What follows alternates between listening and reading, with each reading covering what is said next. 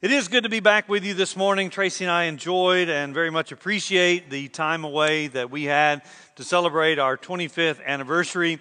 We had a great time and a great and tiring trip to London and Paris, walking many miles and seeing many historic and religious sites. There are just so many great things to see in these old European cities that you certainly cannot get it all done in one trip. There are great churches. And not just cathedrals, but there are great Protestant churches. One of the things that I was looking forward to seeing in London were the great Protestant churches of old. And so we went to the church where D. Martin Lloyd-Jones preached for so many years, one of my favorite authors. Except we could not get in. We went and tried the doors that we saw and were unable to get in. So I was a bit disappointed about that. Another day we walked quite a ways and found the famed Metropolitan Tabernacle where the Prince of Preachers, Charles Spurgeon, preached for so many years to thousands of people. We were able to get in there. One of the staff members allowed us into the sanctuary, and he reminded us, he said, "You understand this is about a sixth of the size of what it was when Spurgeon was here. Because of the bombings that took place during World War II, the church was heavily damaged, and when it was redone after that, it is a fraction of its original size." And of course I said, "Can I go up to the pulpit?" And he said, "No." I said, "But I'm a Protestant pastor. I'm the pastor of Beaver Dam." And he said, "No." So that didn't help me out. There is great architecture, though of course others can appreciate that better than I can. Countless buildings that have been around for centuries and are magnificent and detailed. We came out of one and Tracy pointed to the statues of the apostles that were up on the top of this church, very high above us, and certainly the details we could not see. And she remarked that if we were able to see them up close, we would be able to see the detail that went into them, detail that they knew was not going to be seen from the ground. And yet they put in that detail nevertheless. There are great buildings, buildings like the Palace of Versailles, where we spent a day, the royal residence of Louis XIV prior to the French Revolution. And on its grounds, the little hamlet that his queen, Marie Antoinette, built for herself to escape the royal palace and to live like a peasant. But if you saw that little hamlet, you would understand that she didn't know what it meant to live like a peasant. The palace was built by the king to show and to demonstrate his greatness. He was a young king and wanted to make sure everyone knew how great he was. Prior to that being the royal residence, it was in Paris itself, in a building that is the largest building in the world, that now houses the museum, the Louvre, which is the largest art museum in the world. There are great cathedrals like Notre Dame, and of course you know that we were not able to see that inside. We were able to get around it about a block away at all angles, but we were unable to see because of the fire. And then of course there are other cathedrals there like Sainte-Chapelle, which is just down the street a ways, and is beautiful in its own right. And with all of the greatness, all of the sights that are there, it attracts a lot of people. There are great crowds. People who have traveled from all over the world to see these great sights and many others that I have not mentioned. In fact, there were times that we knew something was great because of the crowds.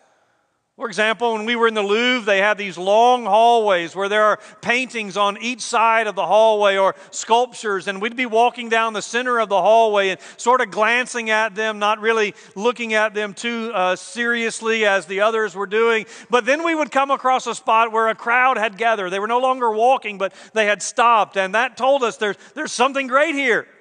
This must be a Picasso or some other great artist, or the Mona Lisa, of course, which is so great she has a room to herself. And while I realize this sounds merely like a recap of our trip, minus the pictures, I really do have a point. My point is that you can't hide greatness. Greatness invariably gets out, and as it gets out, it attracts a crowd. We've certainly seen in the Gospel of Mark that crowds play a prominent role in the life and ministry of Jesus. But in these cases, they are not coming to see a palace nor a painting. They are coming to see a person. They are clamoring around the person of Jesus Christ.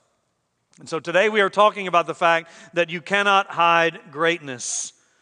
There were actually times in Jesus' life where he sought to be hidden. We're going to see that this morning, that there was an occasion where he was in a house and his desire was that they not know he was there. And yet such is his greatness that he could not remain hidden. At other times, specifically in the second story we are looking at today, there are going to be times when he specifically tells them not to talk about his greatness. And yet they do it anyway. Because greatness cannot be hidden. Let's look at Mark's Gospel, chapter 7, and we'll begin in verse 24. And like we've done throughout, or at least for the most part, we're going to read these stories separately and deal with them one at a time. Mark chapter 7, verse 24. And from there he arose and went away to the region of Tyre and Sidon. And he entered a house and did not want anyone to know, yet he could not be hidden. But immediately a woman whose little daughter had an unclean spirit heard of him and came and fell down at his feet. Now the woman was a Gentile, a Syrophoenician by birth, and she begged him to cast the demon out of her daughter. And he said to her, "Let the children be fed first, for it is not right to take the children's bread and throw it to the dogs." But she answered him, "Yes, Lord. Yet even the dogs under the table eat the children's crumbs." And he said to her, "For this statement you may go your way. The demon has left your daughter." And she went home and found the child lying in bed and the demon gone. The first of our stories that close out chapter 7 this morning introduce us to a desperate woman who finds Jesus. Now I realize and have acknowledged in the past that there is on the surface some repetition here. But at the same time, there is more beneath the surface than first meets our eye. Here we find another story of a demon being expelled.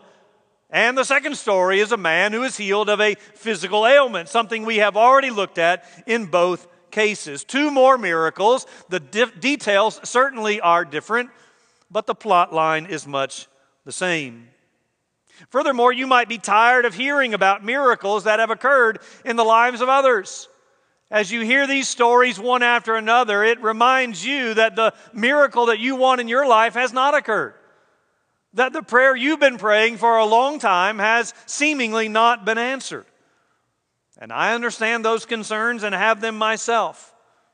But there is once again more here than meets the eye. You will recall that earlier in the chapter, Jesus had a confrontation with the religious leaders because his disciples ate with unwashed hands. Now, this was not an issue of hygiene. This was an issue of the law. Not the written law of Moses, however, but the oral law of the religious leaders. They wanted to know why Jesus was allowing his disciples to disobey the oral law, or what is often called the tradition of the elders. And in reply in this confrontation, Jesus instructed them that the heart was the issue. That it wasn't a matter of what came into a person that defiled them. The problem was a problem of the heart. And it was because of the heart that our lives are defiled. And so in clarification from that, in verse 19 of chapter 7, Mark declares that Jesus declared all foods are now clean, which is one of the reasons why we do not follow the Old Testament Jewish dietary restrictions. Now, I remind you of all of that because it's been 2 weeks since we studied it, and because it is considerably important when we look at the section we are dealing with today. Jesus is leaving Galilee. We've been in Galilee virtually the entire time in Mark's gospel. That is where the first year and a half of his earthly ministry is centered. But he is leaving there now in this section of Scripture, and he is going to places like Tyre and Sidon. And it is in Tyre where he finds a woman, and this is very significant. This is not just another city. This is not just another town. This is not just another spot on his itinerary. And I know that as we read Scripture, we sort of pass over this very quickly because we don't know where Tyre is. We don't know anything about Tyre. And so we read it and just assume Jesus is in another town, he's healing another woman, and it's pretty much the same as it's been before. Now, he is leaving Galilee probably for a combination of reasons. Perhaps he wants to leave to get away, to spend some alone time with his disciples to further instruct them. Maybe that's part of the reason why he goes into this house and desires to be left alone. It is also likely that he is escaping, at least temporarily, the persecution from Herod Antipas and the dialogue and confrontation that he has had and will continue to have with the Pharisees and scribes. Or maybe it is to prepare, to plan his next course of action. But much more significant as to why he goes is where he goes. Tyre is Gentile territory. It was part of the district of Phoenicia in what is now modern Lebanon. And as far as we know, this is the only time in Jesus' earthly ministry where he ventured outside of the borders of Israel. Now, we do know that he's met people from here already. We know from chapter 3 that, among other places, some people have come from Tyre and Sidon to meet him. But this is his first journey outside of Israel. And this is not just Gentile land, though it certainly is. This is Gentile land inhabited by pagan Gentiles with a long history of opposition against Israel. To the Jewish mind, this is probably the most extreme expression of paganism that a Jew could ever expect to encounter in his lifetime. I mean, if you want to go to the worst place possible in the Jewish mind, Tyre just might be that place. In fact, the residents of Tyre took up arms against the Jews during the Maccabean revolt. They sided with their enemies, and years later, Josephus, the Jewish historian, said of the residents of Tyre, "They are our most notoriously bitterest enemies." That's how significant this is. Jesus is going in the minds of the Jew to the worst place possible, to our biggest enemies. And when he gets there, he is going to perform a miracle very similar to the miracles he's performed in Galilee. And we need to see this connection. If in the previous stories 2 weeks ago we learned that all foods are clean, that it's not that what goes into a person that defiles, but it is what comes out from the heart. These stories in the latter half of chapter 7 teach us the same truth about people. There are no unclean people who do not need the gospel. The gospel is for all, not just a select few. The gospel is not just for America, it is for the world. The gospel is not just for people who are like us or people we like. The gospel is for everyone. And this was a lesson long in learning for the disciples, and one that we continue to struggle with, perhaps more subtly even in our own day. You recall in Acts chapter 10 the vision that Peter had? God is about to send Peter to a man by the name of Cornelius, who also is a Gentile, who is a Roman soldier. But God knows that Peter is not ready for this mission until he first has a vision. So prior to going to see Cornelius, God gives Peter a vision. That vision is a great sheet coming down out of heaven, and on that sheet are all kinds of animals. And Peter is instructed to arise and eat. And what does Peter say? Peter says, "No, Lord, I have never eaten anything that is unclean." And this happens 3 times. And God says to him, "What God has made clean, do not call common." So when Peter met Cornelius, Peter said to Cornelius, "Truly I understand that God shows no partiality." And that is the same lesson that we need to see in Tyre. In a house where Jesus wanted some privacy. But by now we know that is not going to happen. Instead, a woman finds him. And this is not just any woman. This is a Gentile by birth and by culture. A Gentile who is in pagan territory, a Syro-Phoenician.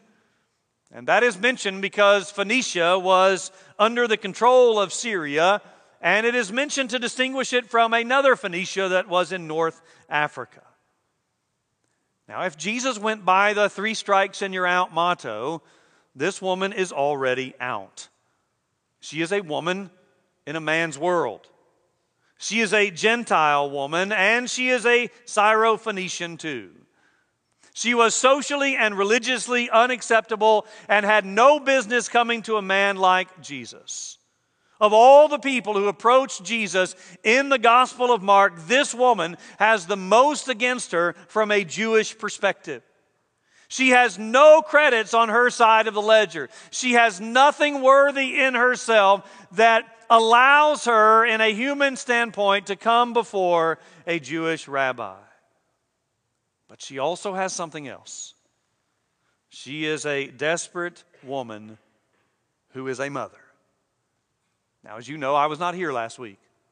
The first time in my ministry that I have not preached on Mother's Day. Tim Keller says there are cowards and there are regular people.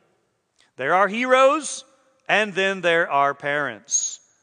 Parents are not really on the spectrum from cowardice to courage, because if a child is in jeopardy, you simply do what it takes to save them.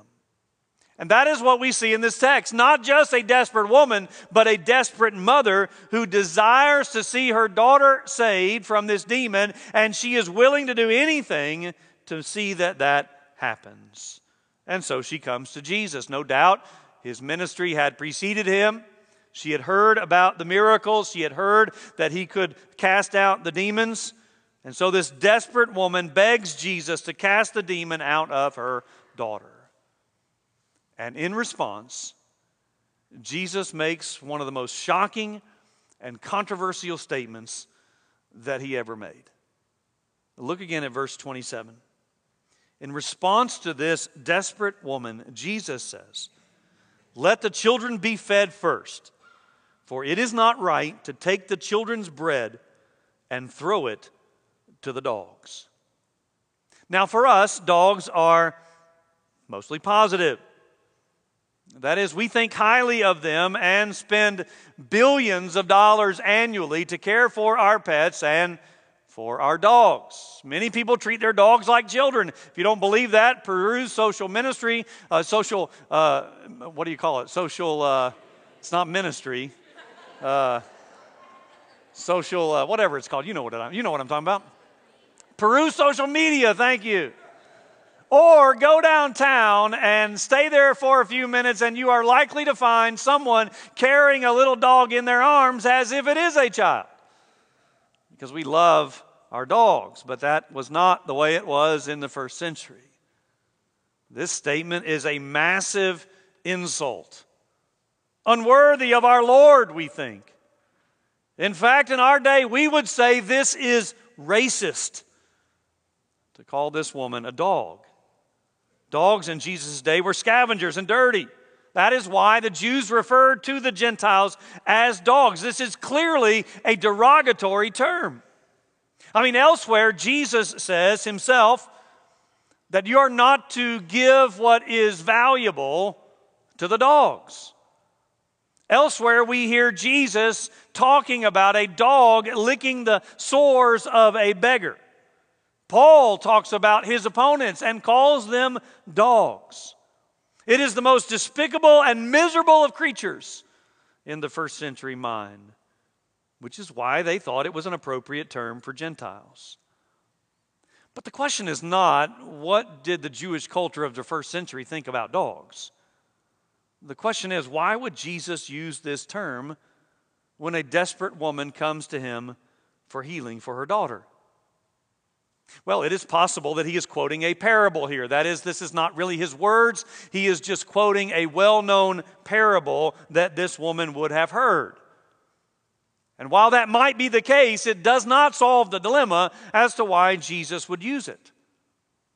It can be softened somewhat by understanding the term, that this term is one used for a household pet, what we might call a puppy. This is not the traditional word used for the dog out in the street. This is the pet or the puppy at the house, which is why you have the whole illustration of eating from under the table. We were at a restaurant in Paris, and of course you know there's a language barrier, and I ordered a chicken dish. I was trying to save a couple of dollars by ordering just your basic chicken dish. And the woman said to me, the waitress, or at least I'm pretty sure she said, "That's just yard chicken." You don't want that. You want the special. The special is better chicken, she said. It's not yard chicken, it's much better. And so I took her advice and I got the better chicken, as if there is a difference. I don't know. In hindsight, I'm pretty sure she was just upselling me, and it worked. But she was making a distinction between your average chicken and what they had on special that day. There is a distinction here between the word dog and puppies, but again, that doesn't solve our total dilemma. This is in all likelihood an acted out parable. And what we do know is this: Jesus has vigorously opposed, in the earlier portion of this chapter, he has vigorously opposed the religious leaders' views of defiled things. Therefore, it would be hard to imagine that he then immediately turns around and calls this woman unclean. So perhaps he's merely testing her faith, seeing if she has enough resolve to stay around after he makes this statement, or is she going to go home? Make no mistake about it, he is making a distinction between Jew and Gentile. He is saying that his ministry was first to the Jew and then to the Gentile. And that's not something that is just said here. That is something we see across the New Testament. In fact, Paul says in Romans chapter 1 and verse 16, to the Jew first and also to the Greek. And remember, Mark is writing to a Gentile audience who are listening very attentively to see how Jesus is going to minister to the Gentiles who are outside of Israel. But as shocking as this statement is from the lips of Jesus, the response from the woman is equally surprising. She does not give up nor go home. Remember, this is a desperate mother fighting for her demon-possessed daughter. So instead of leaving, she follows through with Jesus' acted parable and even expands upon it. She acknowledges that what he says is true. She knows that his mission is first to the Jew, but that does not exclude his mission to the Gentile. And so she goes on to say, yes, Lord, but even the dogs eat the crumbs that fall from the children's table. It is not right to take the bread from the children. Even she understands the place of priority of the Jews. But neither does this exclude the Gentiles. All she needs is some crumbs. And eating those crumbs does not interrupt the children at the table, nor take food away from them. It is simply eating from their surplus. In fact, one could make the argument that the crumbs are intended in some way for the household pets. There is no waiting here. She can eat at the same time as Israel. Now, this is what I want you to see. It is truly amazing that this woman understands the parable of Jesus and expands upon it by applying it to her own life. Remember, we've seen repeatedly that the disciples do not understand the parables that Jesus speaks. So that when they get alone with Jesus, they say to him over and over again, would you explain to us what you just said? Because we don't get it. But not only does this woman get it, she understands what Jesus is saying. She expands upon it and rightly applies it to her own life and the ministry of the Messiah. She knows that he's come first for the Jew, but she also knows that salvation is for the Gentiles. And so she takes him at his word. And Jesus recognizes this.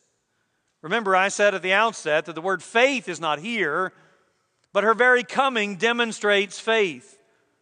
And so he declares that her daughter is well, and when she goes home, she finds that indeed that is the truth. This is the only occurrence in Mark where Jesus exorcises a demon from a distance. And Mark says that the healing is the result of her statement. Matthew makes it more explicit. There, Jesus commends her for her great faith. Against all odds, this woman is the first person in Mark to hear and understand and apply a parable of Jesus to her life, and to do so in truth as to who he is as the Messiah. She understands that the mercies of God are not just for Israel, but those mercies extend to the Gentiles as well. Martin Luther said of her, she asked for no more than her due. She took Christ at his own words. He then treated her not as a dog, but as a child of Israel.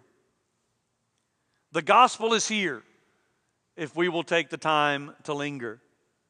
Spiritually, we are all dogs, outcasts and scavengers, to whom the gospel does not come because we are worthy.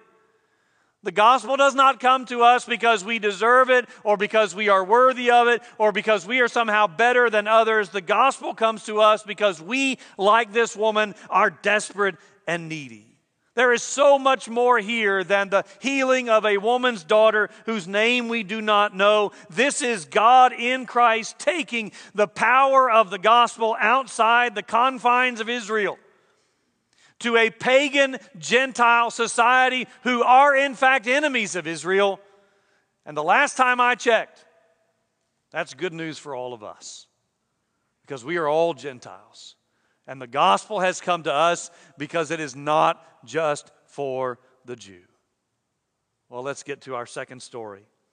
In the second story, we will see not just a desperate woman who finds Jesus, but we will find an astonished crowd who proclaims Jesus. Verse 31.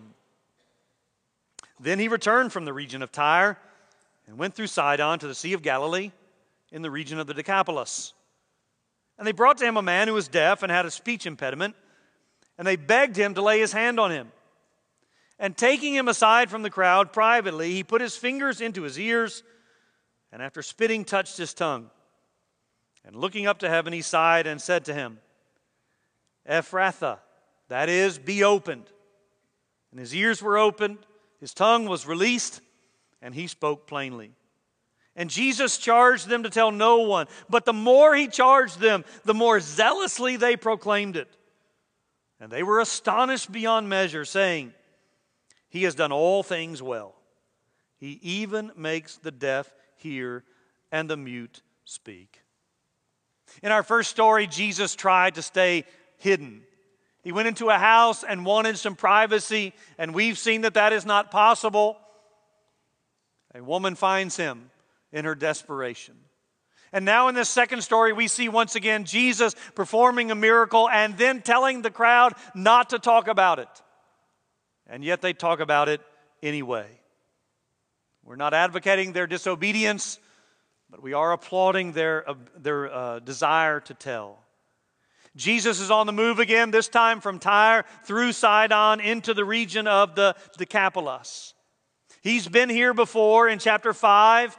He was in the Decapolis. That is where we found the story of the demon-possessed man who lived in the cemetery and that suicidal herd of pigs who rushed into the water when the demons were cast into them. We learned there that the Decapolis is a loose connection of 10 Gentile cities set free from Jewish domination by the Roman general Pompey in 63 BC. And you may recall when we studied that story that after being released from the demons, the man wanted to go with Jesus. Jesus got into a boat, the man wanted to go with him, and Jesus said, no, you stay here and you go and tell your family what's happened to you. And we said then that this man was the first Gentile missionary. Now Paul, we call him the apostle to the Gentiles. But this formerly cemetery-living, demon-possessed man is now the first missionary to the Gentiles. And when Jesus comes back into this region at the end of chapter 7, they know of his ministry. Is it possible that this man has indeed been telling, and his missionary effort has been successful? At any rate, the route that Jesus takes is a bit odd. Going from Tyre to Sidon on to the Decapolis is a lot like you and I going to Nashville this afternoon through Lexington, Kentucky. None of us would ever take that route. There's a direct route to Nashville. Why would we go north to Lexington and south to Nashville in like a horseshoe shape? That's the route Jesus is taking here. And though we do not know why, we do know that is the direction he goes. And when he arrives in the Decapolis, he has brought a deaf man with a speech impediment. And based on the terminology that is used, it is likely that his speech issue developed later in life as a result of disease or an illness or an injury. This is in all likelihood not from birth. That is not to minimize his problem nor his desire, to be healed. He too is desperate, and his friends bring him to Jesus. And again, I must state that though the word faith is not found here, there is faith. Because you had to believe Jesus had the power and the ability to do something about your need in order to come to him and beg for such action. So the very act of coming is demonstrating faith. Jesus responds in a unique way to this man's request. He takes him away from the crowd privately, demonstrating his interest in him as an individual, not just as one of the masses. He puts his finger into his ears, he spits and touches his tongue, all of which sounds rather odd to us, and in fact we might even say it's rather gross. We know that Jesus could heal just by his word. We've talked about that. We've just seen that Jesus can exorcise a demon from a distance. So why does he go through all of this other stuff here in this story? Well, the touching certainly conveyed his concern, his willingness to come in contact with that which is often deemed to be unclean. Beyond that, we might say that Jesus was speaking this man's language, sign language, in order to communicate with him. Well, what about the sigh that Jesus utters? Did you notice that? He sighed and looked up to heaven. Why did he sigh? Is this a sign of exasperation? Has Jesus finally tired of people coming to him? When he wants some time to himself or with his disciples and they keep coming and they keep coming and they want something and they want physical healing from him, has he finally had enough? Certainly we would not come to that conclusion. He's not reached his boiling point with people. I think this is a sigh of exasperation, a sigh of sadness and grief at what the enemy has done to God's creation. He sees people and once again has compassion on them because of what they are enduring. But whether we understand all the details or not, the man is miraculously healed and speaks plainly. And then Jesus once again commands silence. An odd statement for us. We've seen it before, and when we've seen it before, it's been in Gentile territory. And we said on those occasions, we called this the Messianic secret. That is, early in the ministry of Jesus, he tried to downplay the idea that he was the Messiah. Not because he was ashamed of it, but because he knew there were a lot of misconceptions about who the Messiah was going to be and what the Messiah was going to do. And if the word got out at that point that he was the Messiah, they would try to sweep him up into a military reign over the Romans, and that was not what he was there to do. So we understood in Jewish territory, because of the misconceptions, that he downplayed this idea, at least early on. But we're not in Jewish territory here. We're in Gentile land. So why would Jesus downplay this and tell them to be quiet? I think in order to explain that, we have to go to something else we've talked about, and that is the fact that his primary ministry is not a miracle worker. Is he a miracle worker? Absolutely. But that is not what he came to do primarily. He is first and foremost a proclaimer of the fact that the Messiah has come, and he is that Messiah, and therefore the kingdom of God is at hand. And if he gets swept up into this miracle working mentality, it is likely to hinder him, as it's done in other places, from his primary ministry of proclaiming the Messiah has arrived. We still struggle with this today. People who want the physical from Jesus, but don't really want Jesus. Of course, they would never say it in those terms. They come when they are sick and need healing. How many times have I heard someone from a hospital bed proclaim to me, "Preacher, if God will heal me from this, I'm telling you, I'm going to be a different person and I'm going to serve Him all of my life," only when they get healed to go back to the way they were living before. How many times do people come to Jesus when they are broke and need some financial help? And if Jesus provides that financial help, they go right back to the way they were living before. Or if Jesus doesn't provide it, they get angry and leave. The point being that our spiritual lives should be the priority. Our relationship with Christ through faith should be of more value than anything else Jesus does for us or gives us. But at any rate here, they do not remain silent. They are amazed and they continue to proclaim it. Perhaps that ought to be our evangelism strategy. Perhaps we should tell people, don't talk about Jesus. It's a secret. Don't tell anyone what Jesus has done for you or who He is. Because we know that when we're told to keep a secret, we usually don't. And these folks are told not to tell, and yet they immediately proclaim because they are astonished at what they've seen.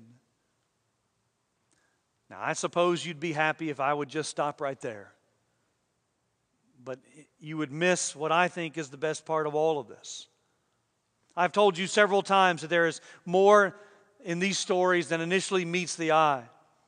And in the first story today, we saw that it was not just about a woman with her demon-possessed daughter, but it was about Jesus taking the gospel to the Gentiles, to the dogs, to the enemies of Israel, because He had come to save them too. This second story is not just about a man who can now hear and speak. It's about the arrival of the Messiah.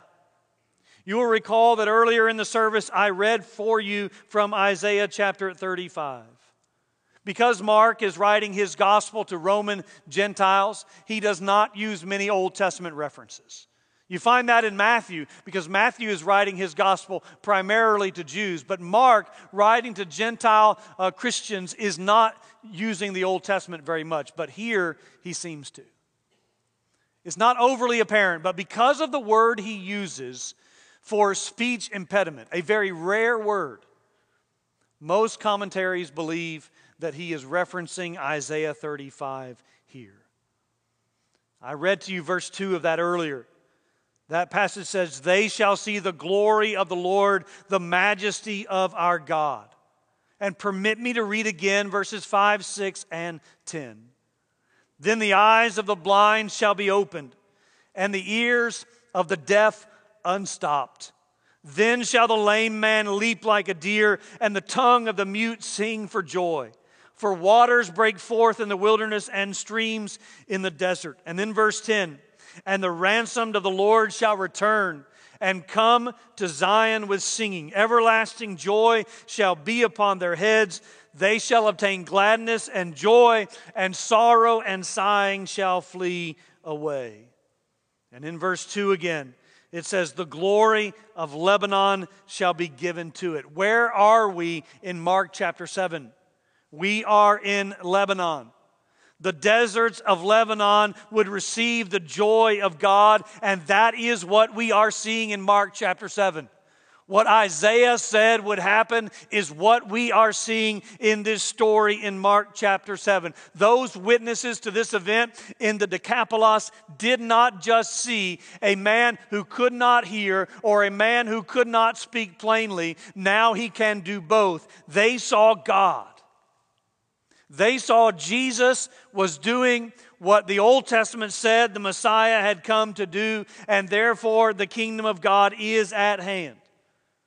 And again, that demands a response. We cannot see and hear that the Messiah has come and walk away the same. When we're back in Mark chapter 7, we hear the crowd say, "He does all things well." Sort of reminds you of creation, doesn't it? Where after creating, God steps back and says, "It is very good." Jesus, in His work of redemption, is like the Father in His work in creation. It is done well and leaves nothing to be desired. But in closing, let me ask you this. When it comes to your life, could you make that statement? When it comes to your life, can you say, "I know Jesus does all things well"? What about in the way He has created you? Would you say, "Jesus has created me well"? Or are you bitter about the fact that you're not as tall or athletic or as beautiful as someone else might be? What about in how He responds to your requests? Do you hear these stories of miracles, and instead of rejoicing in the fact that God is in fact sovereign over all of these things, it just makes you angry that He's not healed you or the loved one that you've been praying for? What about in how He has provided for you? Would you say that Jesus has done all things well in what He's given me? Or would you say that you're envious of what others have? And as a result, you say, God's not been fair to me. What about in the plans that He has for your future? Do you say Jesus has done all things well? Or do you look at your dreams for your family or your career and wonder why they're struggling, maybe even falling apart, while seemingly others have their dreams fulfilled? It would benefit all of us to take our eyes off of our circumstances and off of comparisons and see again the Messiah, who has indeed come and has done all things well. And if He has redeemed you, meaning that you are saved, then you have reason to leave here rejoicing and amazed, and as a result, telling others about Christ. Let's pray.